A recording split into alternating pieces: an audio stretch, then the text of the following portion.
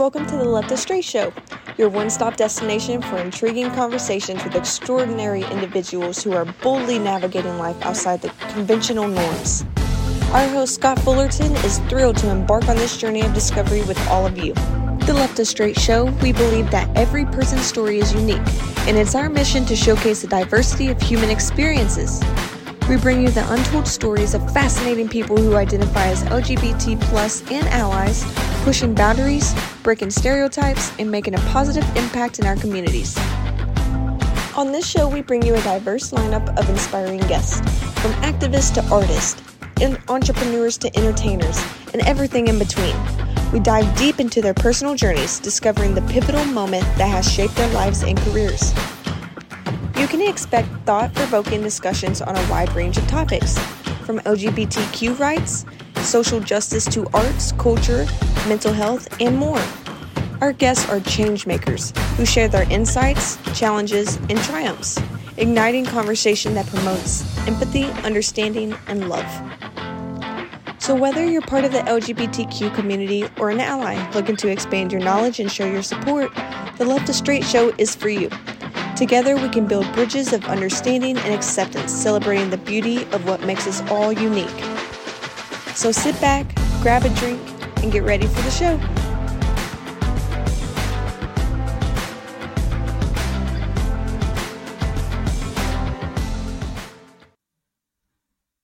Well, hey friends, welcome back to the Str8 Show. I'm your host, Scott Fullerton, and I'm always honored to interview celebrities and personalities from entertainment, foodies, books, music, and advocacy, all of interest to our LGBTQ community and, of course, our straight allies. Today, I have the pleasure of hosting Jonathan Lovitz in studio, a prominent advocate with a diverse background. He's run the gamut from entertainment sphere to journalism to local and national advocate. And I've been following his career for so many years and was happy to see him named as one of Out Magazine's Out 100 this year as an educator for his work in our LGBTQ and the corporate communities. Jonathan spent the better part of a decade working for the National LGBTQ Chamber of Commerce. He ran for representative in Pennsylvania, founded his own company, and became a senior advisor and director of public affairs at the U.S. Economic Development Administration in the U.S. Department of Commerce for the Biden-Harris administration. All while doing it loudly and proudly as an out gay man, proud union member, and dedicated husband. He's left an indelible mark on LGBTQ activism. Jonathan's journey is a testament to the intersection of queer pride, advocacy, and political impact. I'm again honored to have him on the Str8 Show for the very first time. Please welcome Mr. Jonathan Lovitz. Jonathan, how you doing, sir? Oh my gosh, I am so happy to be here with you, Scott. And as someone who tells stories for a living, I'm so grateful for people like you that amplify all of us and help all of us reach more people with our positive stories. So thanks for everything you do, and thanks for having me on. It's great to be here. Well, back at you. Thank you. We talked off air. I've been following you on social media forever. You were kind enough to follow me. You've done so much for the community. Plus, it's so fun to just watch you and your husband's exploits. You guys are travel gays as well as being advocates. You guys are all over the place. Goodness. Yeah, we're certainly trying. It's you've got to do what you got. Self-care for us, it manifests itself hopefully into more vacations that involve a lot of eating. There you go. I don't blame you one bit. Well, I always have first two questions I ask first timers on the show. And like I said, I can't believe it's been 8 years to get you on here. But for people that don't know you and follow you like I do, let them know a little bit about where you grew up and what kind of a kid were you? So I was born in South Jersey in the Atlantic City area. I know most people have visited there. They don't think of it as a place to grow up, but it's where my family's business was for several generations, which is where sort of the entrepreneurial spirit began in my life. My grandfather's stores, and then over the years working in my dad's stores on the Atlantic City boardwalk in the summers. But really home for me was South Florida. I grew up in the Fort Lauderdale area, a great town called Coral Springs. It was the first place I dabbled in the arts as a performer, the first place I really got involved in any kind of political advocacy, seeing how city government worked in a few different ways. it was a really wonderful place. And frankly, Florida is the situation that it is right now.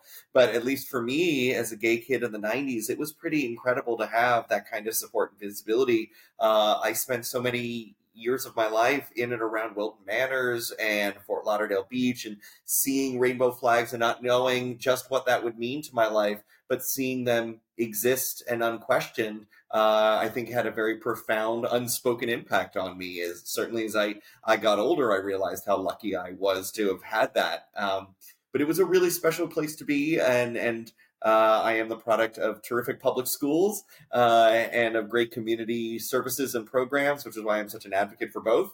And I'm really lucky to have had a wonderful family upbringing where my folks let me be who I was and figure that out on my own journey.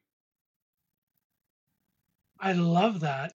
That's so cool. And we'll talk about advocacy later on, of course. But I mean, it's amazing how fast the pendulum switches from marriage equality back to where we're at today in Florida and so many places. But we'll go into that in a bit. I always like to ask everyone, we talk about kind of seeing all these, the visibility of the LGBTQ community down in Florida. Talk about your personal journey. When did you come out to yourself, and when did you maybe start finding your own LGBTQ tribe? So I think about this a lot, and how fortunate I am that the path I'm on now, was laid for me so early on because I had so many great role models that I didn't even realize were role models at the time. I did a lot of kid theater and a lot of, especially my high school days, a lot of school and regional theater and that sort of thing. And to have these older gay mentors around who simply by existing showed me it does in fact get better. Was a wonderful thing. And then to know, as I then went out into the world, in college, on national tours and things that we can talk about, to meet people who didn't have that upbringing and realize just how rare and special that was so transformative for me. I came out around 16. Took my boyfriend, who was not my first high school boyfriend, to homecoming, and just saying that I know is such a special and privileged thing. Certainly not the experience most people had, but it was very much the norm where I grew up in South Florida. It was so accepting, and in fact, Broward County, where I grew up, was the first place in the United States to have LGBTQ student protections. And I think in no small part to some of the trailblazers who were down in that area, who lived in Wilton Manors and were a part of sort of the Southern hospitality, as it was always referred to, of the gay community down there, being a welcoming place for those who didn't have it in the Northeast, who often migrated down there. So to me, it was a really special thing to have that. And I think sort of, it was hardly without difficulty. There was the bullying, there was all of the things that are expected with that, serious depression and thoughts of suicide, and the things that affect so many LGBTQ kids are things that I felt and experienced. But I also know that, man, am I lucky to have had the resources I did, the community that cared, a drama teacher that let you be yourself, all of those things that make a queer kid's life better. I had at my disposal, and I that is one of the reasons why now, working with kids and making sure wherever they are, they have that support, and that their zip code shouldn't determine how safe they feel on any given day in their lives. That's great to hear. I mean, you only hear those stories few and far between. They're starting to be a little more commonplace, but like I said, it's nice when you can really have that background of support behind you. It makes all the difference in the world, right? It does. It really does. And then, people forget, we talk now, especially as you're an adult and you're in the working world, you hear so much about bringing your whole self to work and all of the benefits of letting yourself not be burdened by having to hide and code switch and all these things. We don't teach that to kids, and especially queer kids have to figure that out for themselves. And so being in an environment where I had so much support just by having, role models and opportunity models and visible signs around me was so special. And so I'm also grateful now that kids have resources that we never had. I mean, I remember being, I went to graduated high school in 2002, and the internet was really just becoming ubiquitous enough for everyone to be able to get on it. But even then, you didn't have the resources you have now.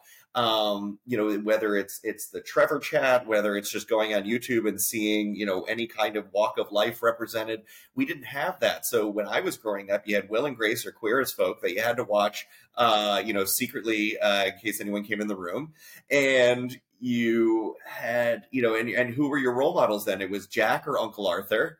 And we didn't have the sort of ubiquitous array of and spectrum of role models that we have now. And I think that definitely informed why it was so important to me to never hide in high school and college and onward, because I needed that. I needed to see what I saw around me to know that that you will overcome anything that's thrown at you, because these guys did, and they had it so much harder than I did.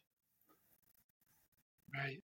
So true and well said. I mean, I'm a bear of a certain age where, Paulin was very much, and I still have questions about Dr. Bombay, but we'll leave that for another time. Well, let's talk. I mean, we talk about being openly proud. You're married to the love of your life, husband Steve, married by Jim Obergefell, which love him. We kind of have a kind of a coexisting thing. My very first show back in 2015 was, my first guest was Kelly McCracken, who was part of that whole, a different part of it through Ohio, through her and her wife at the time, for their daughter. Yeah. And so it's kind of a great, the people that were behind that, I mean, thank you so much for all of that. And talk about this relationship with Jim. Among the many things that a life in public service, and particularly in all those years working in the LGBT community space, has done for me has put my heroes in my phone as friends. It is one of the most surreal and wonderful thing to know that, to get a birthday call every year from Judy Shepard, and know that, Matt's mom, who is every gay American's mom, calls you to check on you, and that Jim and Edie Windsor and Judith, her widow, and all, these incredibly, David Mixner, one of the great American heroes, was my neighbor in New York and also one of my dearest friends and mentors. So this work has brought such incredible people into my life.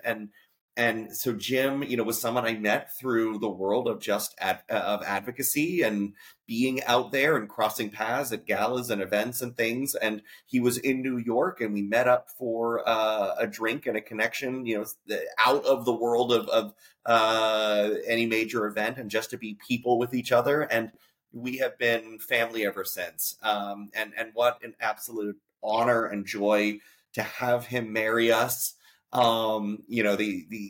If Ruth Bader Ginsburg isn't available, there's no one better than Jim Obergefell. But it meant so much to have the man who helped make this possible for so many of us be there, and have him be part of our family now. It just means the world. That is great. I don't have the caliber of Rolodex you have, but I feel the same way towards our LGBT heroes. I think one of my first interviews before I was ever doing podcasts back, I think in 2005, was Judy Shepard. She's an amazing person. When I was chairman of the Pride Center here in Northeast Ohio, I actually had Barney Frank come through. He was coming by to do a presentation for the local Democrat club. So I just called up his office and said, would you mind stopping by the Pride Center? He came by and was amazing. There's just so many heroes in our community. Yeah. And you're one of them, my friend. So yeah, it's awesome. Thank you. I am perpetually floored by the company I'm allowed to keep, and grateful they haven't kicked me out of these rooms just yet. But they are amazing. And what you said about Barney Frank is so indicative of so many of these people. They're real people, and very few of the people who are at the forefront of advocacy set out to be that person. I myself am a total accidental advocacy story, and so is Jim, and so are so many others. And we tripped and fell into this work and wouldn't have it any other way. But we're just real folks, and we love what we do, and we love what we get to be a part of. And I think for a lot of us, there's the feeling of, well, if not me, then who? So why not? Why can't I be this voice? So it is wonderful that, you just reached out to Barney Frank's people and he showed up. And I think that's the way most people should do it. They shouldn't be afraid to reach out to people that mean something to them. They want to hear from you. They want to know that they've touched your life and they want to be involved in what you're doing. It's how the work continues to spin forward. So reach out to the Barney Franks in your world. They will be there for you. Definitely. We're going to talk about that more because I think that's so important. They're so accessible nowadays through emails and through, especially people of Congress starting to have their offices' websites and phone numbers available to everyone. So it's really easy to do. Let's take a small little left turn, though, because we got to talk about storytelling. Okay. And I think maybe you learned that on touring with Joseph and the Amazing Technicolor Dreamcoat. And let's talk about this little acting career, my friend. You teased about it earlier in your upbringing. What was the draw to the entertainment industry? And then you went on to be a great journalist as well. I have always loved the arts, particularly musicals. I'm so lucky, again, to grow up in a family where we went to the theater often, and especially in our summers in New Jersey, would go into New York every year to see Broadway shows, and we saw them at the touring houses out down by us in Florida and around the country. The arts were always a part of our life. And for me, it was I think like a lot of teenagers, particularly in high school, it was a great escape. There's no better way to play make-believe. And how wonderful when a couple hundred people want to applaud at you and make you feel good about it. So it really was something so meaningful. And I was so fortunate. I went to the University of Florida, go Gators, and studied musical theater and political science. I thought right out of school, I would go I'd hang up my tap shoes. I had a wonderful run doing it semi-professionally and, worked all through college in the theater and thought, I did it. I'm good. Now let's go be an adult and do, real world things. And I thought I'd go right to DC and begin a political and advocacy career. But right before graduation, found out I had booked a national tour, Joseph and the Amazing Technicolor Dreamcoat. I got to do one of my favorite things that ever happened, which was tell only one sister and my dean, because I knew I'd be getting an award and up on stage, and they'd be doing, before I got to give some remarks and they do a little intro about me. My dean said, Jonathan wants me to extend a special apology to his family that he won't be seeing them for the next year because he just booked the national tour. And it was, a total shock. I could hear my mother shriek in the audience of graduation. And far be it from me to turn, a collective moment into something that was about me, but it happened. And so we had, I had this incredible time on tour, both with that, and then immediately went to the Jesus Christ Superstar big anniversary national tour, did a bunch of other regional shows, some great off-Broadway work all over New York, and all over the country, even toured the world a bit with a few shows. It was the most incredible thing. And it couldn't have happened at a more wonderful time in my life. I'm so grateful that all of that happened, that I saw so much of the country and of the world in my early 20s. One, when I was bright-eyed, bushy-tailed, and had the knees to do it, but also was spongy for the ways of the world. I'm really, really grateful that all of that happened in the early 2000s, because while we had phones, they weren't all smartphones. Most of us were traveling with Nokia bricks or, Blackberries. And so you weren't really as in touch with the world in real time on social media as we are now. And so I had to do the old fashioned thing of, looking around, meeting people the old fashioned way. You went out to places to talk to people. I experienced America, I experienced particularly gay America, by living it in real time and taking pictures on digital cameras. So this was a really special thing for me. It showed so much of how not only the other half, the other 99% live. And it was I didn't realize how important that would be to my political and advocacy career at the time, to meet all these folks who would tell stories about where they came from, and why going to the theater was an escape for them when we'd be out at some of these locations around the country, and we'd go to a local gay bar in some of these towns, and they said, oh, I drive 30-40 miles to come here because I have to make sure that no one from home sees me. These are stories that a lot of us take for granted when you rehearse a show in New York and you open in LA, and you sort of do the safety circuit, that the rest of the country doesn't have it that way. And so I'm so grateful and constantly reminded of the power of the arts to move and inspire people. And to this day, I say that every kid should be allowed to study the arts, because whether or not they do it as a profession, or just have it as something that they experience in their lives, the arts make better humans, period. You cannot go into a field today without empathy. You will not succeed. So learning how, for me, I am a better advocate, a better mover of people, because I learned long ago how to use my voice, literally, how to capture your attention for 2 hours. And whether it was, making you come with me on the journey of Hello Dolly, or come with me to say hello to your member of Congress, I know how to capture you and take you with me. And you only succeed in advocacy with real stories that move people. Data and white papers and all of those things are lovely to underscore your point, but no one is moved to action without a story. So well said. I agree 100% with that. And the only thing I'm going to ask, we have a White House Correspondents' Dinner. I want an administrative talent show, and put those tap shoes on again. I'll tell you, the talent is there. I have friends and colleagues throughout the administration, on the Hill, in the Foreign Service, that all of whom are such great, talented people with unbelievable voices and dance talents and instrument talents. We would have such an amazing Biden's Got Talent.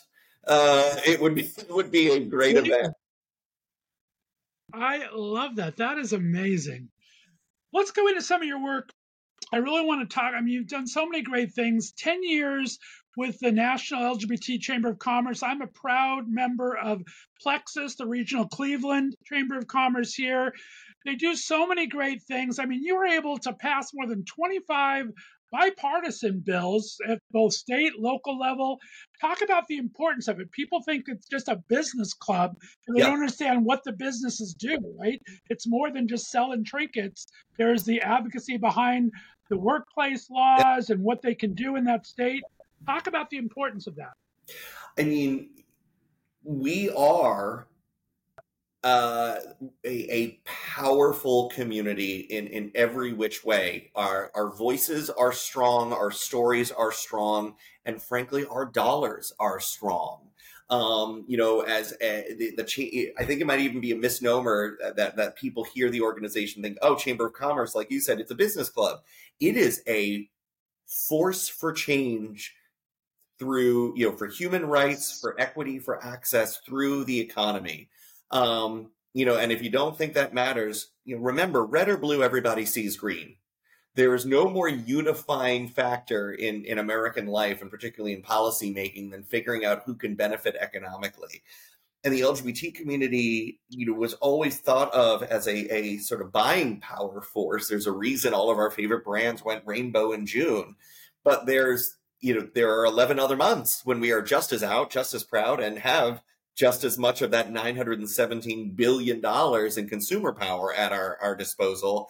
And we can use it to shape markets. We can, punish and boycott companies who don't have our best interests. We can reward the companies who do. And most importantly, we can spend them on our own community and our allies.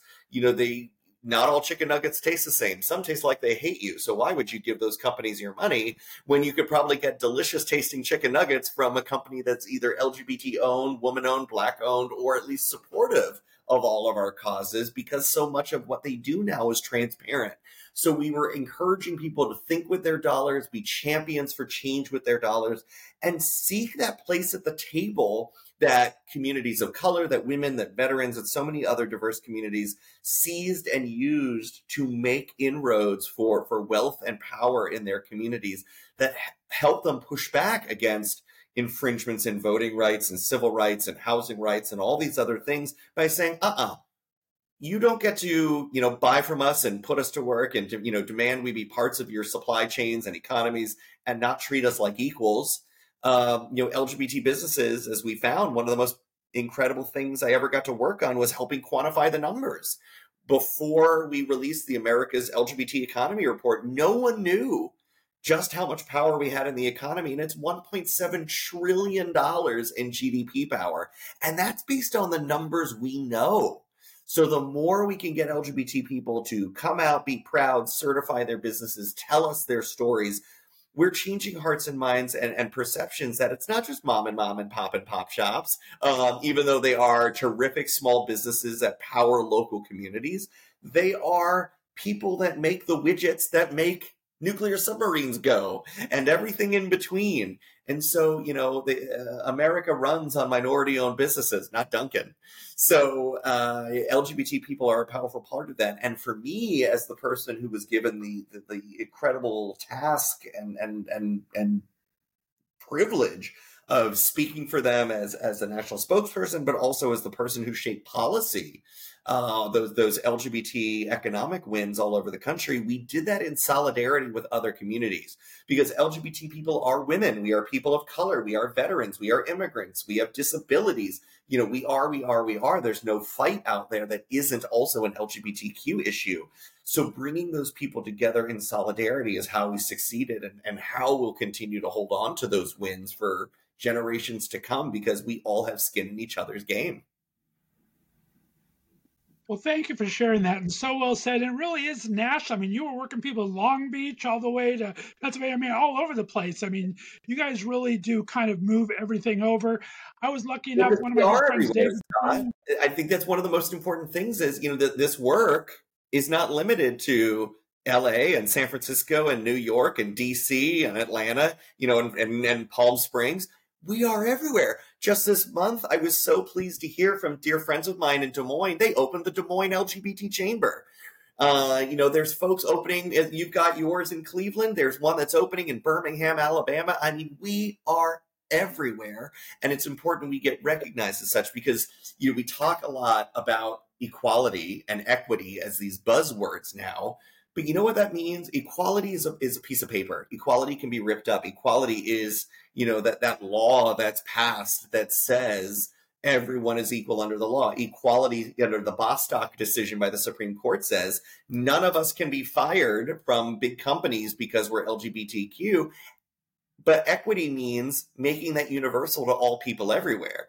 If you or I get fired as cisgendered white guys in big cities, we've got resources. We've got pro bono law firms who will represent us. We've got ACLU and Lambda Legal and all of these great people. Who does the first generation immigrant trans Latina in Mississippi have to fight for her when she gets fired from her local grocery job? No one but us. So the more we can build that back power and help, make sure all 50 states are in fact equitable, that's when we succeed. There's that fire I fell in awe of, my friend. I love that. Thank you so much. Well, we got to talk about this decision to run for a representative back in 2021. You were such a go-getter and out there. I don't know how, we see how screwed up realistically Congress is these days. I would think you would get bored to hell. And you prove that everything happens at the macro level, at local and state level. What made this decision to run for it? Are you kind of happy you didn't make it? Do you think you'll do it again? Talk about the reasoning behind this. You mentioned the Out 100 article, the list this year, and one of the things that tremendous honor did was it forced me to sit and take stock for a minute. I'm about to turn 40, and I have covered a lot of ground in that time, but I'm just getting started. And so one of the things I thought about was, as my husband always says, you've lived 10 lives and 10 careers by 30, let alone 40. And in thinking about, that article, one of the things I said to the interviewer was, I have believed and have learned and lived and seen proven true that no one will fight harder for what you believe in than you, and no one will fight harder for you than you. So if you've got the conviction to do something, go do it.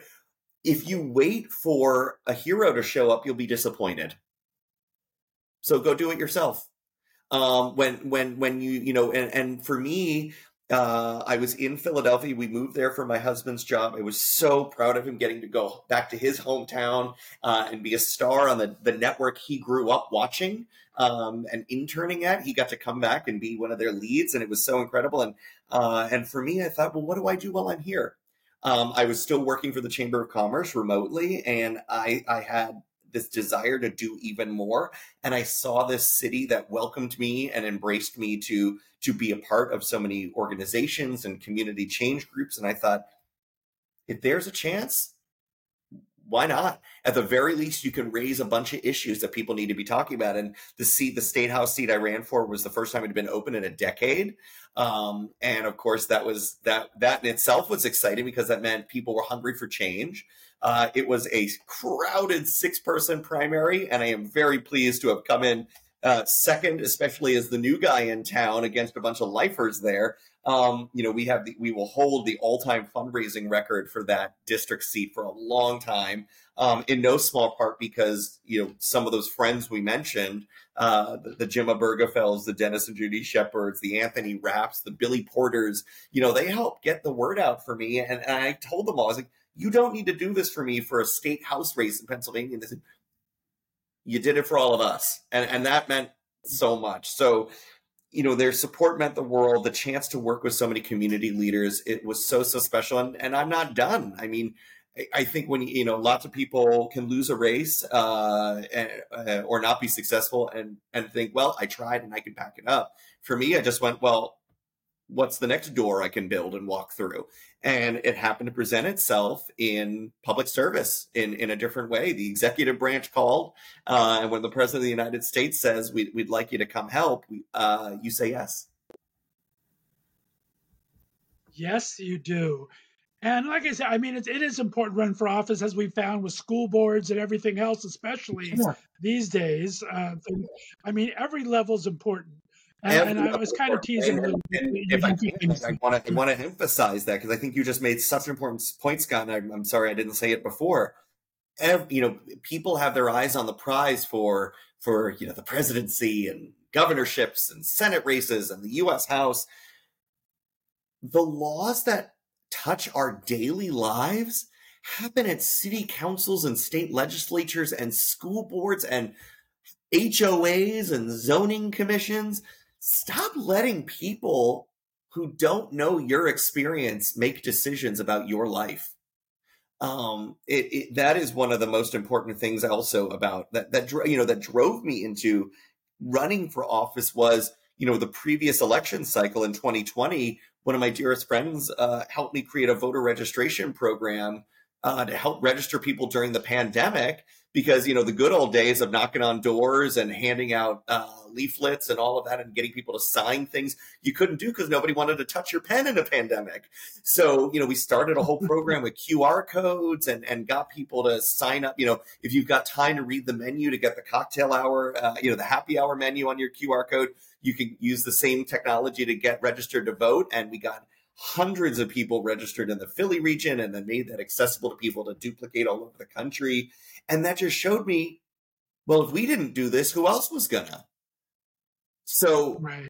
That I want to remind anyone listening that's thinking about whether or not they have a chance to make a difference. Difference is made at scale. How many elections out there were down to hundreds, if not tens of votes, and you galvanizing your community, your school board, your kids' baseball team, whatever it is can make that difference. And again, it doesn't have to be for the big stuff. It could be for that little local referendum or the zoning change that would allow, a community center to be built where you are, whatever it might be. Your voice matters. And why would you give up that gift of your voice and your say in the matter to someone else, especially if they have not lived in your shoes? Well said. And conversely, attend them. If you don't want to run, attend them and let your voice be heard that way, right? I mean, everyone has their 3 minutes. They can address these councils like that. And I think what you said about the voter registration and technology is so important. I use my house every year to do phone banks for the local candidates and state candidates. And those things are so out of date. It's really important that we use this technology and keep things moving, because you have younger kids getting involved every year, and it's just so important to try every means necessary to get people active again. So well said. Absolutely right. Absolutely right. And we've all got skin in the game. I mean, there's no issue that doesn't touch someone we love. And, frankly, all of those years working in advocacy, particularly for LGBT and minority causes, and then getting into much bigger issues, whether it's just an advocate or running for office, and now in service on healthcare and gun violence and voting rights and all of that, the most important takeaway, and the thing that I have now stressed and added in every speech I give, is the most important lesson I can take away from this first decade in service is it doesn't have to happen to you for you to give a damn. You don't need to be affected by the issue for you to know that you matter in fighting for or against it. I don't need a uterus to know that if you have one, you're the only one that gets to make a decision about it. I don't need to be a different skin tone to know that that should not change my ability to vote, to get a job, to get a house, or to get anything else. I shouldn't need a disability to know, I don't need a disability to know that I deserve unfettered access to every space, and so on and so on and so on. So, you said all those things at the top, and I've definitely been accused, and so many advocates out there have been told, why do you have to bring all those identities front and center when you talk to people? I said, because no one else did before. And when people feel seen, they feel empowered to act up. So, I tell people all the time when I take the podium, especially now that we're trying to be extra accessible and make sure people know who's speaking if they can't see them, is, I'm a cisgendered white guy in a suit. I'm a, gay Jewish union member with an invisible disability. I am all of these things, but I'm also I am not many other things that I know how to fight for. I joke all the time, said this on the campaign trail all the time. I'm not a great dresser, but my suits have great coattails. If I'm at a table, you're at a table. And I think that is particularly, and I say this in a lot of the rooms I'm in now in government, which are often predominated by cisgendered white guys, is why are we the ones here talking about the future of a very diverse nation? So if it is us in the room, what issues are we going to bring up on their behalf? And then secondly, how are we going to rectify the situation and make sure many more communities are represented at this table next time? That is privilege, and that is using it for what it's supposed to be used for. If no one questions a guy who looks like me in a suit coming and taking a seat at the meeting. So knowing that no one would, what am I going to do with that? So well said. I love that. And I make a point of it every intro to talk about, for our LGBTQ community and our straight allies. Yep. You don't have allies no matter straight, black, white, Asian, different, whatever nationality, whatever your sexual orientation is. If you're not there for everybody, as you said, it's really no point in doing it yourself. I mean, I look over my past episodes all the time and say, where's all this other representation that I need to bring to the table? Because I don't bring it enough. And I think we all need to kind of pay attention to that. So well said. Thank you for saying that. I appreciate Absolutely. it. Well, we got to jump into your work with the Biden administration, but I don't want to skip over. I mean, this is so important. You started your own company. I mean, Lovitz Strategies. You take all of this and kind of rolled into it. You're able to take what you learned from the business world, what you learned from advocacy. What did that fulfill in you to be able to kind of share that with people and be able to bring those to businesses and organizations alike? I'm the son and the grandson of small business owners. I worked with, America's 1.4 million LGBTQ entrepreneurs at the Chamber of Commerce, and, the millions more in our allied diverse communities out there over the years. And entrepreneurs power America. They are what has made every great innovation happen. And so I amassed a bunch of skills and contacts and best practices, and I thought I can do a lot with this. So how can I help, as I'm figuring out sort of my next chapter, leverage all the things I know and connections I can make and help as many people as possible? And so Lovitz Strategies just grew out of everything I had been doing professionally for years, and I just formalized it, put a shingle out, and got it certified as a minority and LGBT-owned company, and went to work for governments, for corporations, for nonprofits, for anyone that needed a little guidance. Sometimes it was as a motivational or keynote speaker. Sometimes it was doing multi-week, multi-month, restructuring and strategy programs, and sometimes it was a whole lot of everything all at once. But it was and remains such a special part of my life to be able to emulate the great things I learned from my dad and from all the entrepreneurs I worked with over the years. That the best thing we can do is put our skills to work to help other people. Well done, you. Exactly. And that brings us into the Biden administration. I mean, fantastic. You lead communications, public policy strategy. I mean, obviously, you're an amazing speaker. Talk about a day to day. What different things does this job encompass for you? Anything you thought it wasn't going to encompass that all of a sudden it has, or anything that you've brought to the table that it really needed to see that it didn't see in the planning of it? I mean, as a lifelong fan of the West Wing, to get to play, I joke with friends all the time that I get to do West Wing cosplay for a life now. I mean, it is. I do not let a day go by where I don't look at the gold trim on the building, or in our entryway, or the symbol of the federal government on the carpets, or any of the seals around me, and think, I can't believe this is real and that I'm a part of this. And even on the toughest days, I think what an unbelievable joy and privilege this is to be a part of this. And to be asked by this administration, which is the most diverse, the most inclusive, not just for LGBT people, but the most just representative of America that I've ever seen, is so incredible. I'm working with the most passionate, creative, caring people, like the president, like the vice president. We lead with empathy in everything we do. Equity matters in everything we do, and to be with people who value that at every level, appointees, career civil servants, you name it. It's really so amazing. No 2 days are the same, so I can't even give you that answer. But I'll tell you, I'm asked all the time: is life in the administration more West Wing? Is it more Veep? And I tell people it's more Muppet Show. There's a whole lot of running around like Kermit the Frog with your hands going like this, because it's just everything is important and everything is amazing, and you never feel like there's enough hours in the day to help all the people you want to, but we are. And we are making such a difference, addressing real needs of real people, and it's the greatest thing that can happen. And I really hope this is just the beginning of a very long run in federal service, because the ability to touch as many people as we do is astounding. I'm just floored by what we were able to accomplish.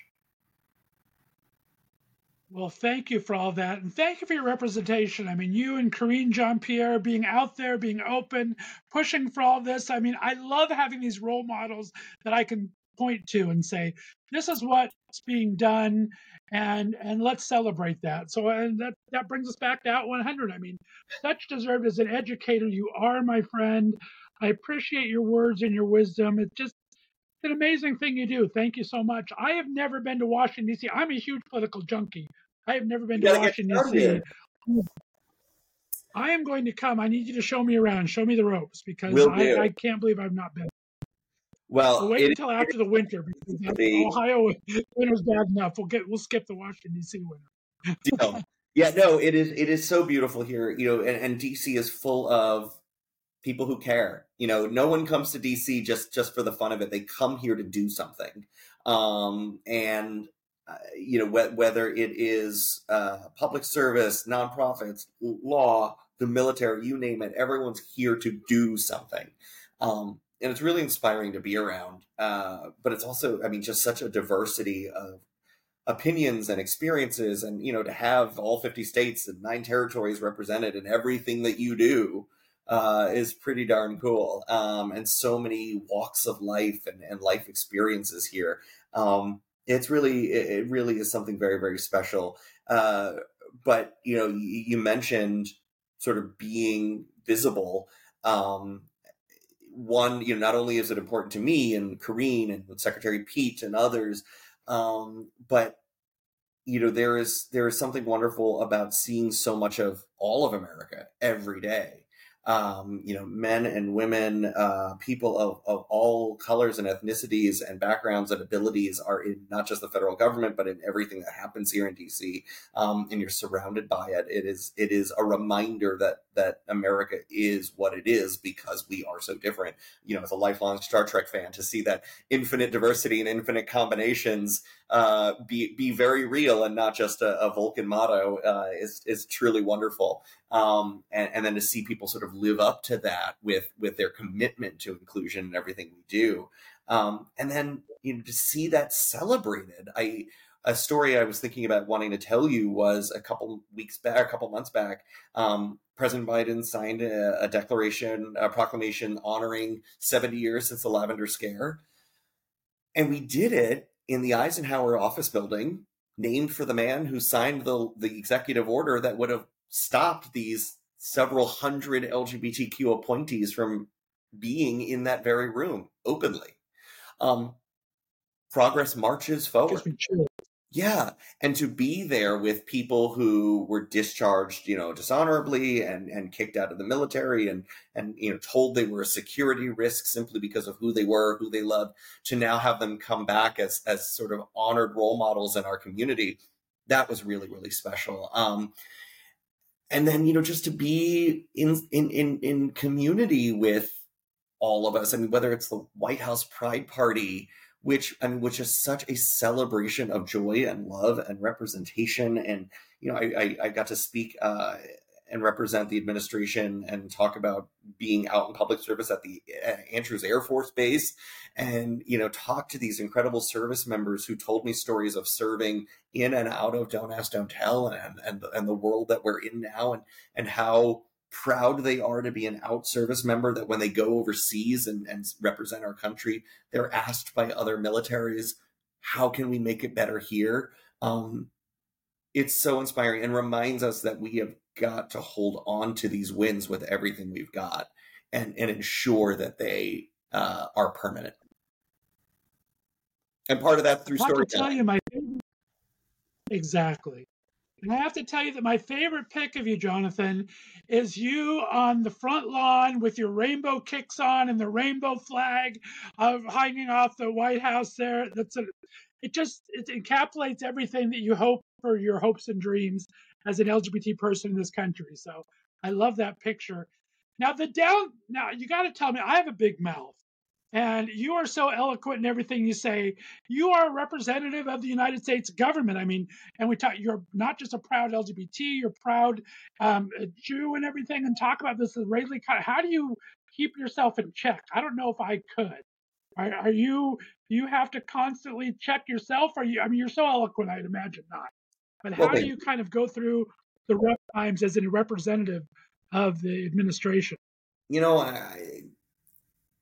When you're representing the Biden-Harris administration or the Department of Commerce or anyone, when I'm in my professional hat and suit, you remember why we're there, which is, we serve all Americans, not just the ones that necessarily voted for the president or the vice president. But we also serve them from a specific moral compass. We know what is right is clear. What is, the platform and stance of our administration is clear. And so it's easy to speak and represent those values because I share them. And as do the colleagues I work with, the goodness, the belief in equality, the belief in one another, the belief in a stronger, united America. That doesn't change the fact that we're all also real people. And, we have personal lives and personal social media accounts, which come under attack all the time. But the world's issues, particularly America's issues, were not solved in Twitter discourse. They were solved by policymaking. So 9 out of 10 times you can let the bully scream and just ignore them and they'll burn out. Mute and block should be everyone's friend, especially on your personal accounts. And just right. Remember, the often the loudest voices come from the cheapest seats. And I was always driven by the maxim that you will never hear criticism from people doing more than you, only people doing less. So just by being out there and knowing whatever it is you're doing in your neck of the woods at whatever macro, micro level to make the world a better place is plenty. Because you're just doing when other people are screaming. It is easy and safe to scream behind a keyboard. It takes actual courage to get out there in the arena and do something.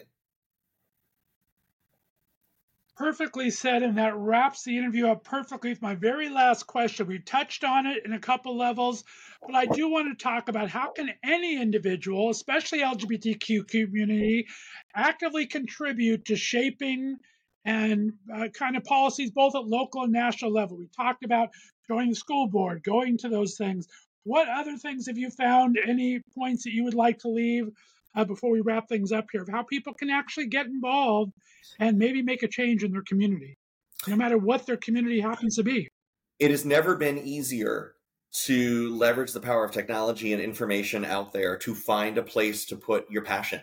And whether it is phone banking from your living room table, to marching in the streets, to running for office, to getting named to the school board, or anything in between.